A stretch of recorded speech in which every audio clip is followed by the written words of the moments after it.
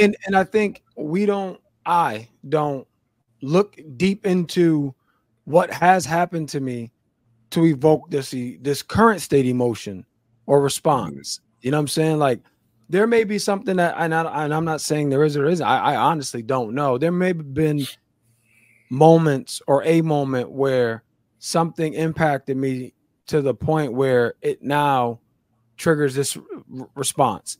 Mm-hmm. And I say may or may not because shit, it could be suppressed. You know what I'm saying? Right. Like I may never acknowledge that again. So to me, it may not exist. However, the feeling exists. So when this happens, again, i.e. trauma response, when this happens, it's like, oh, let me protect myself. You know what I'm saying? And again, it's not just when good things. For me personally, it's every time I can lend anytime I can give somebody a piece of me, like I need to be sure. You know what I'm saying? Like I need to be really sure. And again, I don't know. I don't know where it comes from. I don't.